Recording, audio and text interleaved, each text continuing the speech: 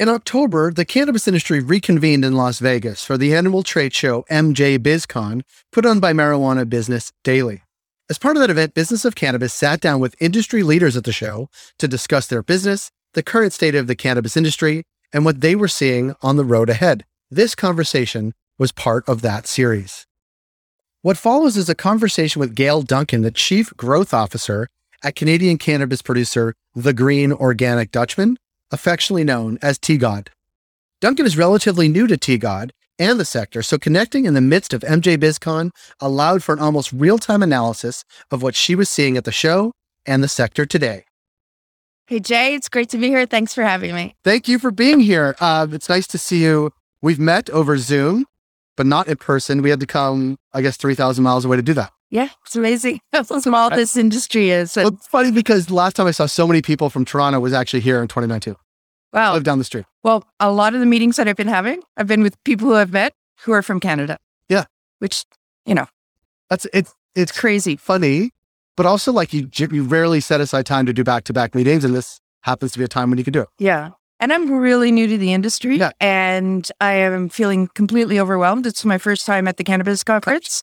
And aside from learning about the industry, there's so many parts to it. Yeah. And when people meet you, they want to talk about different things. Yeah. So I met with a colleague of yours, Nathan Meissen. Yeah, totally. Yeah. Yeah. And he wants to talk about regulation and lobbying and consulting, and also cannabis-infused culinary experiences and cannabis tourism. Yeah. And okay, great, love great. Want to talk about all that? It's all brand new to me, right? But every conversation I have is like that. Everything is overwhelming. I've been meeting lawyers. I've been meeting investment bankers, marketers, and then of course going through the trade show. I'm meeting people from all parts of the industry, which just tells you how huge this industry is. Yeah, it strikes me, and I've been trying to sort of put words to it, that the industry is it's very broad now. And even at its ends, like supply chain ends, it's very deep, right? It's like, oh, you have, there's 50 light people out there. Yeah. And then, extraction and packaging. Yeah. And I saw 3 booths about creating THC mints. But it's everything. It's from dog food. Yeah, right. To extracts. Yeah. Right. And so the retail design. Retail design. I just spent a while talking to a company that's just a branding company. Yeah. So they're going to work with different LPs, like a company like I work for, and just from 0 to 90 days, they can launch your product under their brand in a new market. Yeah. It's funny, this year, I did something I never seen before, and actually was talking about it.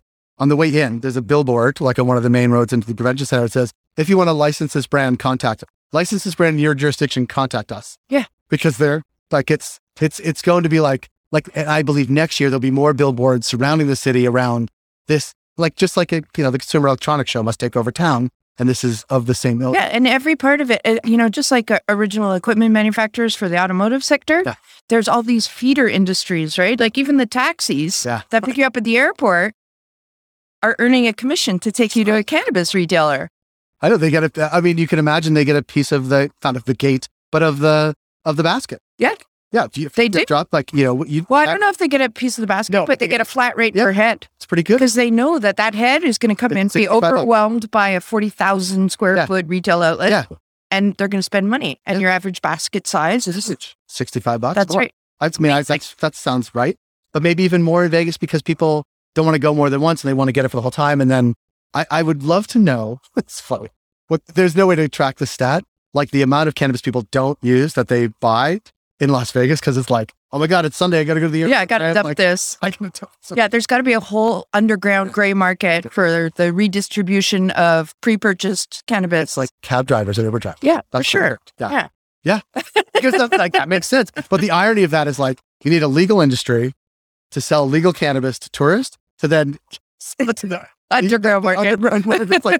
It's not diversion per se. It's post-purchase market. It's a funny. And you know what? I'm new to this industry, and I have to tell you, because I've been in both consulting and agency side, I've worked across 13 different industries. And this one is a really unique combination of a bunch of different industries, right? Alcohol and pharmaceuticals, CPG, and obviously technology. And then all the feeder, you need software, you need banking, and there's not that often that a brand new industry comes to market. Yeah. Right. And it really, we're still in such early days. We just celebrated 3 years of legalization in Canada. The walk and talk. Yeah. And there's only two. Well, I just read this stat today. There's 2 nations that are federally regulated. Switzerland just approved it today. Yeah. So now we're 3.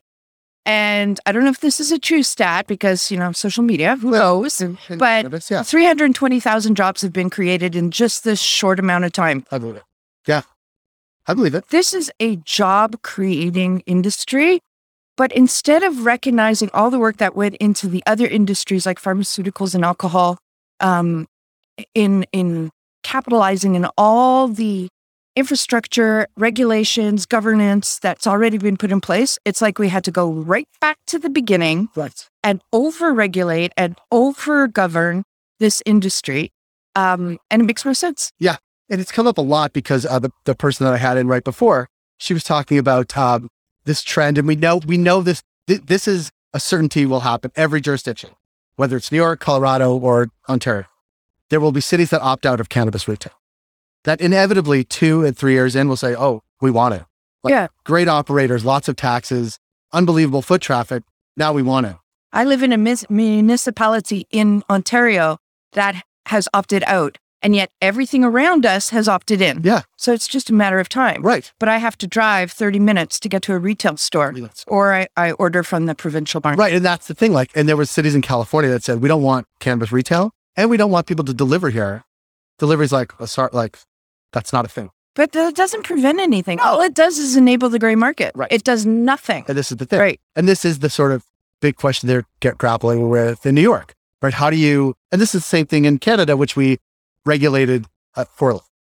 If one of the policy goals is to drive down the black market, the gray market, right? The legacy market, and you regulate it so that it's really difficult to get in, you have to be well capitalized and the regulations and the taxes and all that, you are automatically bolstering the gray market. Not just that, but let's add in the excise taxes. Oh, yes. Right? And all the fees that you have to pay and all the licenses that you have to pay. Yep. And then you have to sell to the board and the board takes their cut and then they sell to the retailers and they take their cut and they sell to the consumers and they take their cut. So the governments are getting rich, which is, it's not supposedly what the intention was, but it is what's happening. Yes.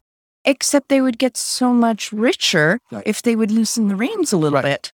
And it's not a 1-for-1 with alcohol, right? Because there is, of course, an underground alcohol market, I think, but not huge. People want it. Eventually you have to buy from legal market and they have to get there sooner than later because there's an entrenched gray market that you should welcome in. And if you don't, it won't go away. And you know what I don't understand is... I don't understand anything. Me neither. And that's what makes this so much fun and so exciting and so frustrating at the same time and overwhelming. But this is if you believe in God, God created substance that was withheld, stigmatized, almost made evil. Yeah. And now that it is opening up, what people are not understanding is this product isn't just an alternative to alcohol. It's actually good for you. It's so much better. I just think of the past 3 nights where I didn't drink anything. Yeah. I consumed cannabis. And you function the next day and completely function. Yeah. But alcohol has become, I gave up drinking alcohol in February, it'll be 6 years ago. And the first thing I noticed when I did that is just the stigma of being a non-drinker. Yes. The stigma of being a non-drinker. That's how good alcohol. That's how good the marketing has been. And now we're just fighting the stigma of trying to get past, a drug deal. Yeah. Right. And it's funny because my kids will constantly say, Mom, don't call it drugs. Nobody calls it drugs, Mom. Ma. It's just weed. Yeah. And I'm like, I know, but I can't get that is what I grew up with. Right. And I think one of the funny things that happens after legalization is not that there's this hullabaloo, oh my God, we're going to legalize, everybody's going to be high one day. And then 3 months in, you're whatever. Oh yeah. So people are getting high in downtown Toronto. Fuck cares. It's nothing. It just goes to normal. And it doesn't go to any extreme. It just becomes normal. We are only right now tapping into the existing users. The big market, the untapped market is the people who've never consumed before, who they need a guided experience. They need a cannabis Sherpa, right? Who's going to help them understand how it affects your body, how to consume it. And you have to remember, like, we all started alcohol, 50, 16? Yeah, I know it wasn't legal, but we did, right? So I don't know. I'm in my 50s. That's an awful lot of years spent figuring out how much I can consume, what I can consume. Sherpa. Yeah, well, that's actually your job title now. It's the Chief Growth Officer of the Green Oak Dutchman Plus. Cannabis Sherpa.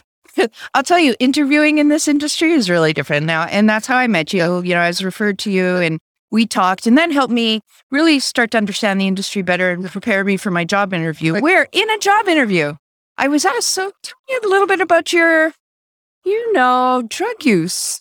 And I'm like, that's weird. Cool question. Right? They didn't mean it like in a negative. No, not in any way. And I told this to my friends afterwards, and they're like, you're never going to get this job. Right? Because I shared that, since a teen, I've been using this. And now that I've given up alcohol, I realize what a complete difference that experience is. Yeah. And it is good for you. Yeah. There are cannabinoids all over your body, and your body actually welcomes the relief. And you don't even have to use it medicinally, but it does have medicinal benefits. Yeah. And that stigma, it was all government created. Yeah. And such good marketing. Yeah, it's great. Right? Yeah. That we feel guilty and we feel criminal if we're using it. Yeah. And so that's interesting. Another thing that has wowed me in this is just the extent to which we can market cannabis in the US. We can't market it in Canada, right? You get one color, one font, right? And that's all you can do. I walk around here and there's like celebrity, Mike Tyson was just here, right? Endorsing cannabis. And there's all these celebrity cannabis endorsed brands in the US, and I don't have that in Canada. There's a lot of room for change. Yes. And I think we'll get there. It's just we have a different approach. Yeah. And I think we'll get there because we're going to have to. Gail, I want to thank you for coming by. It's been nice to see you. The fact that we had to travel this distance actually is crazy. It's crazy, but we will see you in the GTA hopefully soon. And thank you for stopping by. Thanks for having me, Jay. Perspective on your first big cannabis show. Yeah. Thanks a lot. Great. Thanks, Gail. All right. Stay safe. That was Gail Duncan of the Green Organic Dutchman, recorded at MJ BizCon 2021. This podcast was recorded at MJ BizCon in Las Vegas in October 2021. For more information about Business of Cannabis, please visit businessofcannabis.com and follow us on Twitter, LinkedIn, Facebook, and Instagram.